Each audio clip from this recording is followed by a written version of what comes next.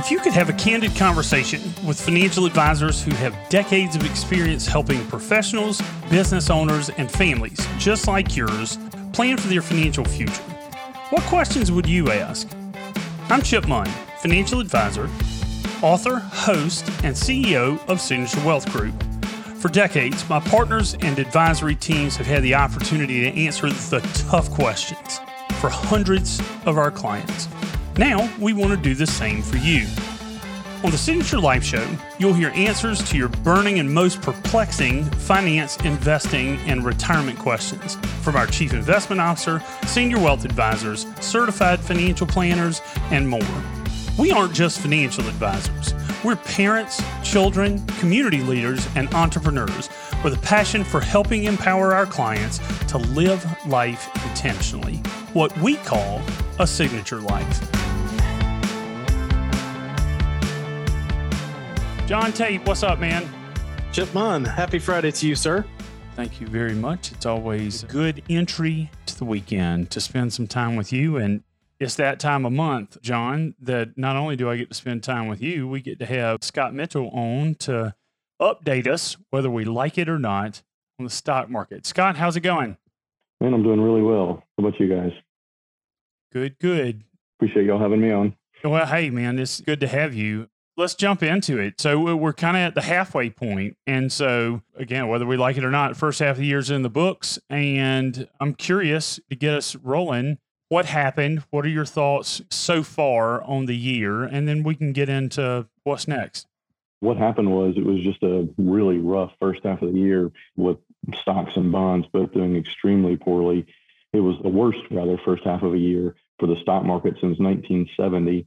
And then bonds had nearly an equally poor first half of the year. And then on top of that, we had, the highest pace of inflation in about 40 years. So it really just did not add up to a great first half of the year for almost any investment. It was hard to hide. Usually when we put together portfolios, we use the tried and true principles of asset allocation that you want to be diversified and you want to have different asset classes, some stocks, some bonds. But as I said, in the first half, it just really didn't matter whether you're stocks or bonds or how diversified you were. It was just going to be tough to make money or tough really not to lose money. Yeah. Tate, what's been your experience? I mean, what have you found either that worked even a little bit or just generally? Is your take much different than that? I don't know that it could be. I mean, much like my newfound mustache is a throwback to the 60s, I always look at a time like this as kind of a tie down to the spaghetti Western that I watched with my dad growing up, The Good, the Bad, and the Ugly. And certainly the stocks were the ugly so far year to date. The bonds were the bad. And it has been really hard to find anything good other than the fact that as far down as we come in both of those markets and as overly negative as all investors and consumers seem to be, the bad and the ugly could turn out to be the good that leads us forward and leads us higher in both of those things from here. But there's been nowhere to hide anywhere in the portfolios, and it's been tough sledding so far year to date. Interestingly, the bad and the ugly are often what Chip and I are referred to. I'm not sure who is who. I don't know that I'd ever want to be the bad, except for in that scenario. So right. My wife did tell me yesterday that I needed to quit trying to be the pretty one these days. So maybe I'll just take on the moniker of the ugly. But yeah, it's interesting because I had a meeting yesterday, and at least for a lot of clients, one of the things with experienced investors that unemotionally, they know that this happens, and we reiterate that a lot, how often these kinds of downturns happen, and we've all been here before. And in a lot of cases, they have personally experienced it and know it to be true. But one of the crazy things about this year and anytime we go through something like this is that emotionally, when we're going through it in the moment, it's easy to completely forget that. David from our office and I were having lunch with somebody yesterday, and they were referring to last month's video where we offered some perspective. And they said, it was really just good to hear that because it reminded me that it was true. And I think that, again, for experienced investors and for us, I mean, we do this for a living. It doesn't mean it feels good when we talk about it being tough sledding or nowhere to hide. Doesn't make it fun. It just is the price that we pay for long-term higher returns. So, Scott, as we're looking into where are we, or what are your thoughts as to where we are now and kind of where we're headed? What is potentially next?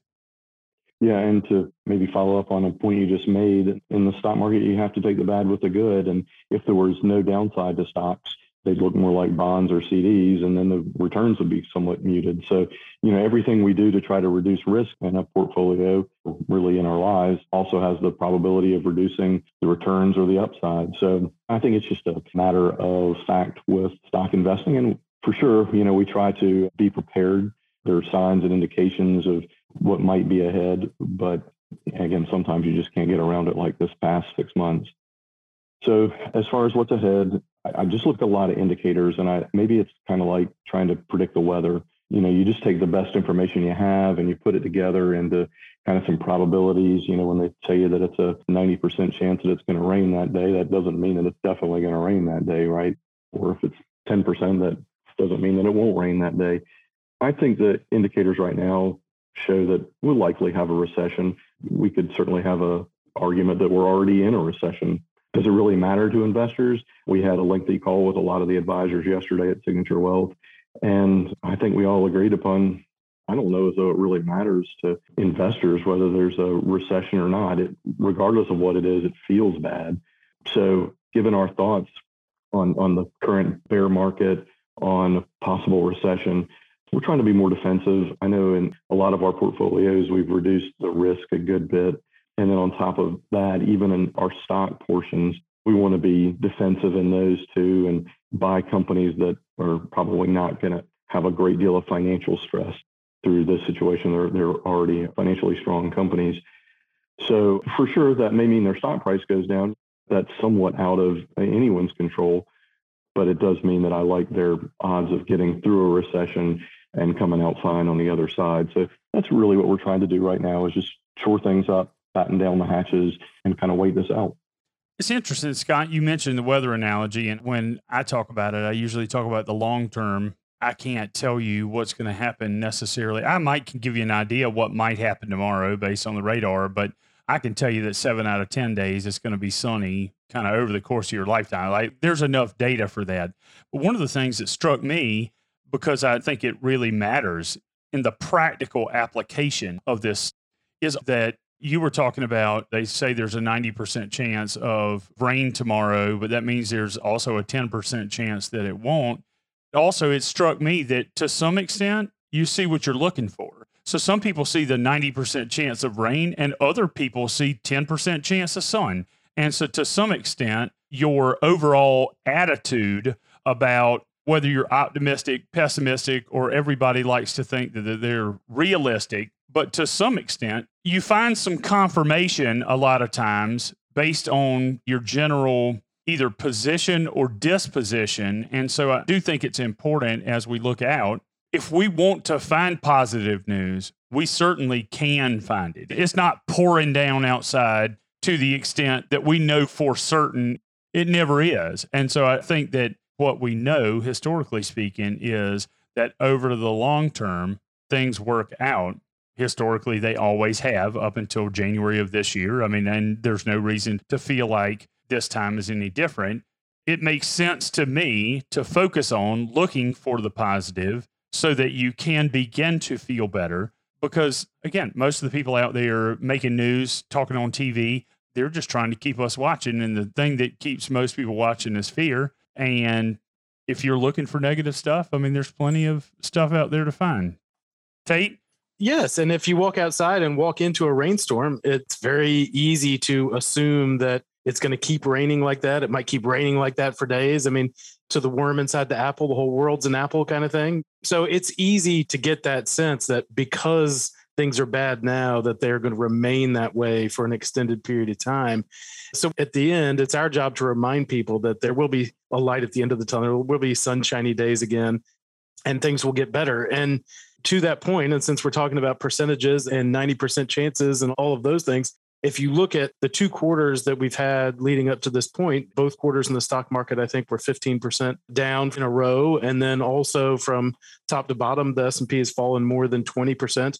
And so if you look at those two separate incidents and you look at where the stock market ends, those are highly unusual circumstances, not only to happen by themselves, but also happen at the same time. But when you look at the stock market, historically speaking, 6 and 12 months down the road, 12 months down the road, 9 times out of 9 since the end of World War II, the stock market has been higher. And not only just higher, but higher on average by 20 to 30%.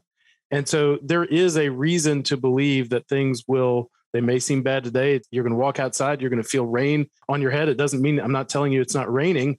I'm just saying the rain's not going to last forever. And so we need to be prepared for that. And the other thing I try to remind people, the other reason to stay invested and not consider cashing out as your option to avoid that pain and anxiety of emotional loss is that over time, 40% of the return of the S&P comes from dividends. The only way you can collect those is by staying invested. And so that's one of the things I think that's, I know Scott looks for in the investments that he does stay in, the ones that he chooses, is that current income stream that not only can fund what you're taking out, but can also be used to either reinvest at lower prices that we're seeing right now, or just simply give you a return while you're waiting for things to get better. So Scott, speaking of getting better, give me some good news. Well, we are, in fact, already starting to look at the other side. So what's going to happen after this bear market is over. And I think there's really two sorts of investors. The one sort is the folks that have a longer term time horizon and can be patient and don't mind so much these pullbacks and maybe even see them as an opportunity to buy good stocks at cheaper prices than they used to be at. And I think for those folks, definitely, want to be making a list of things you want to own. Dollar cost averaging into stocks makes a ton of sense, where, that's kind of where you buy an equal amount on a monthly or quarterly or semi-annual basis. For investors that are more nervous or have a shorter term time horizon, maybe they can look at their statements every month or every quarter and get concerned about them. Maybe now's not the time to start to get aggressive just yet. But yeah, to John's point, it's not going to rain forever. Every recession we've ever had, every bear market we've ever had, we've come out of, and that'll be the case again this time. And recessions are like yard sales, right? Good chance to buy things that you want to own cheap. And we'll have that chance again this time, and that'll set us going forward for the next decade. Well, and I think that, again, if we can find ways to take emotion out of it, and for me, getting data like what both of you shared, 9 out of 9, John, is a pretty good batting average. Better than I ever got. Well, same here. But I think that perspective allows us to focus on the long term. And I think, again, as I was listening to you talk, Scott, for most of us, our time horizon is longer than we like to think in terms of when and how we're going to need the money. I talk to folks all the time who are healthy in their 60s.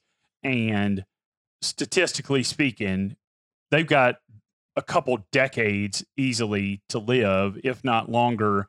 And the statistics are the longer you live, the longer you'll live. As you make it to each age band, you're significantly more likely to live even longer. I mean, it just is a genetic thing. And what I see a lot of times is people look at whatever their next event is, whether that is, I've got to put a kid through college or I'm going to retire. And that's, in a lot of cases, when we're talking about periods, that's the beginning of the period, not the end of the period. And those are dramatically different when you're looking at what you're investing for. You're investing for getting through the entire period, not getting there to begin with. I think that's one of the things that it's important for us to remind people, again, in times like these. And so be mindful.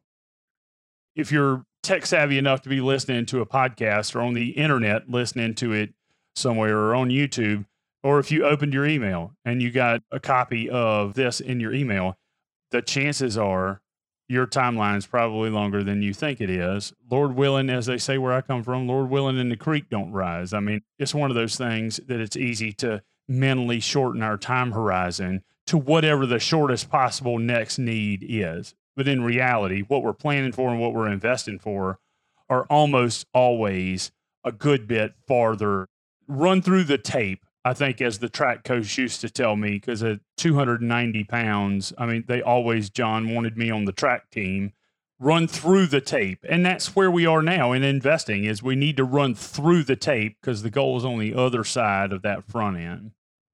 July is the month of the year that President Carter gave his crisis of confidence speech and talked about the general malaise. You can read any part of that speech by itself, and you could probably trick yourself into thinking that it was a speech that our current sitting president was giving, because a lot of the themes are very similar. But if you think back to where the country was then, the Michigan Confidence Index is at a lower level today than it was when he gave that speech back in 1979. So I think all this negativity, all these negative expectations, it really doesn't get much worse than this.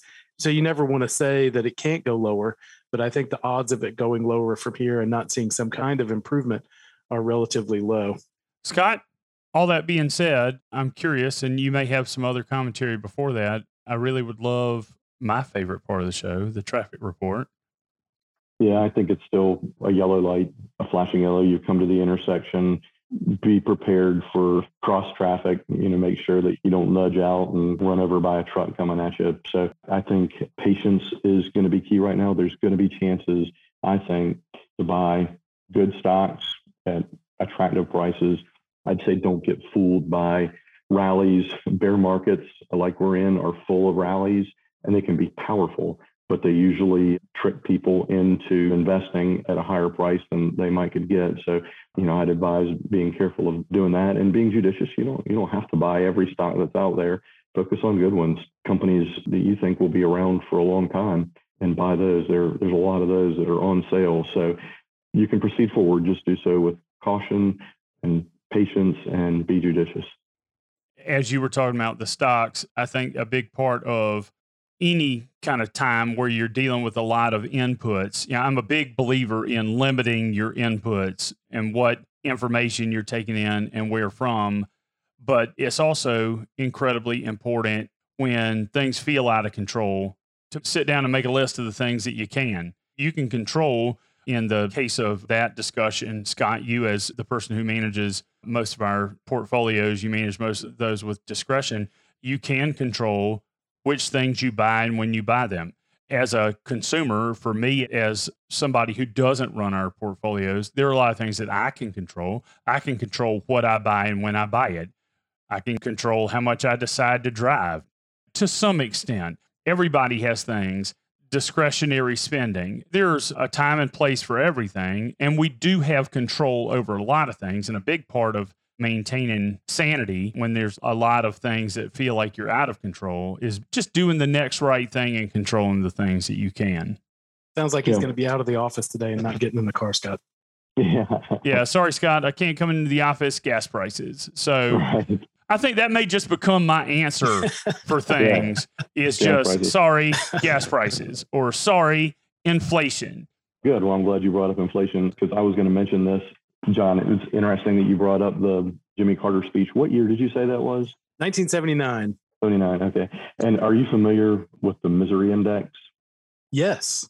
Yeah. It equals the unemployment rate plus the inflation rate. So right now, our misery index is a bit over 12, about 12.2. And so I went back and looked. And so in 1979, when Jimmy Carter gave that speech, the misery index was 17. And in 1980, the year following that, it was almost 21. And it's interesting to me how people, I think, are caught up in how bad things are right now. And in reality, this misery index of 12 or so, where we were roughly here in 2011, 2010, the early 90s. So this isn't certainly not as bad as it was during those late Carter years. In fact, it's lower now than it was during any of the Carter years and during the first 3 or 4 years of the Reagan administration. So it's not that bad. Chip, you asked for some good news, and inflation's high, but it's not always going to stay this high. The unemployment rate is extremely low. Layoff rates very low. So there is a lot of good out there, and I would advise people to keep things in perspective that it's been a lot worse than it is right now. Well, and I think the worst bad situation is the one you're in right now. That's just the way it always is. It doesn't matter how bad it was back in the 70s. It feels to me like the worst time I've ever been in is the bad time I'm currently in. And that's true in investments, and that's true in lots of areas in life. And so In closing, I think that's the important takeaway is I feel like we've given folks a lot of perspective, but it's just realistic to the word that I tend to use is yucky. And sometimes things feel yucky, and I get that. But it's also just a fact that no matter how bad things have been in the past and that we have come through, and we have to remind ourselves specifically of those things, it always feels like the worst bad time we're in is the one we're currently in because we're currently there. Do something for me, Chip. You've seen my crazy spreadsheet where I've got all these indicators and they grab real-time data. But unfortunately, I don't have a way to quantify yucky. If you could sort of figure out a way, give me some sort of index that I can throw in there, and it can be a combination of gas prices and Clemson's football record and whatever it is, and put that together for me so I can add it into my spreadsheet. I will do that, and I'll also try to figure that out so that perhaps over time we can track it like the traffic report. I'll come up with what the mix is for the yucky index. And again, I'm just a big believer, man, that the easiest thing to do with our feelings is to name them, introduce them to other people, and it makes it for me a way to, again, keep my sanity. The other way I'm going to keep my sanity is to get outside, to do things with my family, to not worry about, because if you look honestly, and I sound like maybe Deepak Chopra or one of those folks, if you're just in the minute that you're in, for most of us, those minutes are really good right when we're in them. The problem is spending too much time in the past worrying about stuff that already happened or worrying about things that haven't even happened yet. One of my granddad used to call it borrowing problems. And so the Bible says tomorrow will have enough worry of its own. And so most of us, if you just be in the moment that you're in, it's pretty doggone good. Sometimes it's just hard to remember that. Tate, let's do it again next week. Yes, sir. We'll see you then. Thank you for sitting in on this candid conversation with our team. This show aims to inform, inspire, educate, and sometimes entertain you, our listener. If you enjoyed the show, please subscribe, share it with a friend, and help us empower others to plan their future with confidence. If you're interested in evaluating your own financial and retirement plan, go to signaturewealth.com/scorecard to download a copy of our Signature Life Scorecard now. If you'd like to speak with an advisor, go to signaturewealth.com and choose the location nearest you to schedule the meeting at your convenience. Our advisors are always expecting your call.